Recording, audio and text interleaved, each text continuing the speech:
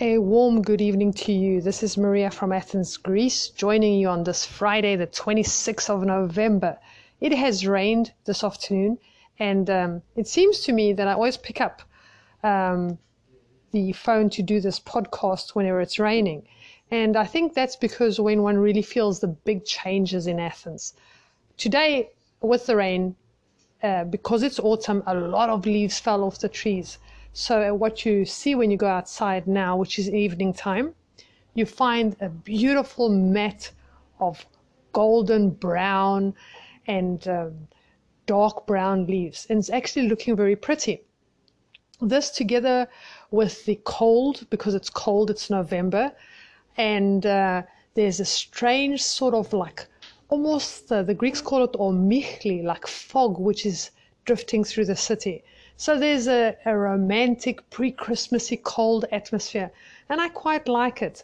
This evening I went to the supermarket and there I shopped, and there's the changing of the fruits and vegetables. For example, right now you'll spot kizonia, which are quinces, and kastana, which are the chestnuts. So you're getting a lot of wintry fruits creeping in.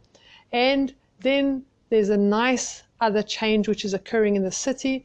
It's the appearance of the Christmas lights. There's an atmosphere, a beautiful atmosphere which is growing throughout Athens. You see flashing lights, and they're slowly putting up trees. There's shops that have nice little reindeer. The decorations every year fascinate me. They fascinate me because, I don't know if you've noticed, there are trends. One year you have all the grays and the whites. The next year you have the multicolored with the red and greens and blues. And this year you have a touch of sophistication.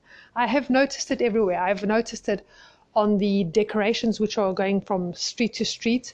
They have like beautiful bells with a touch of suave sophistication. Or the reindeer, which I mentioned, they are golden with a nice thick white scarf. It just looks amazing. So Athens is transforming.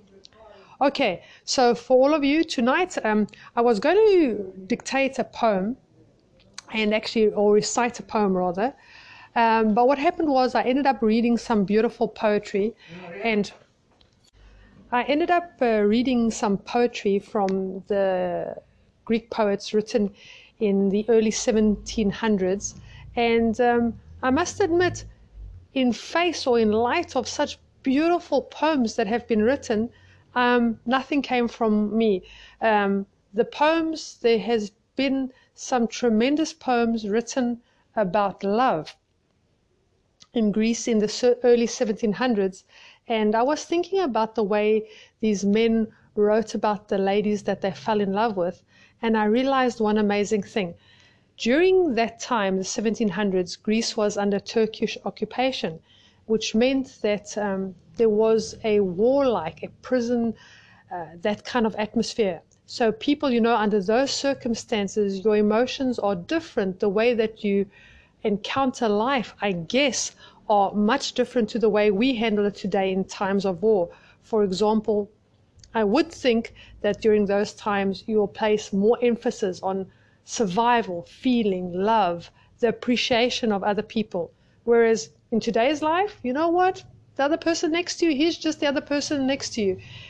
There's not that sense of the next moment may not exist. Okay, and so when I read that poetry, I found it sharper, more brilliant, more intense. The sense of love was profound. So if you're ever interested, go and read ancient poetry and you might be amazed. This is Maria logging out, wishing you a beautiful weekend, and I look forward to our new podcast in December. Keep well. Maria, over and out. Kalovrad.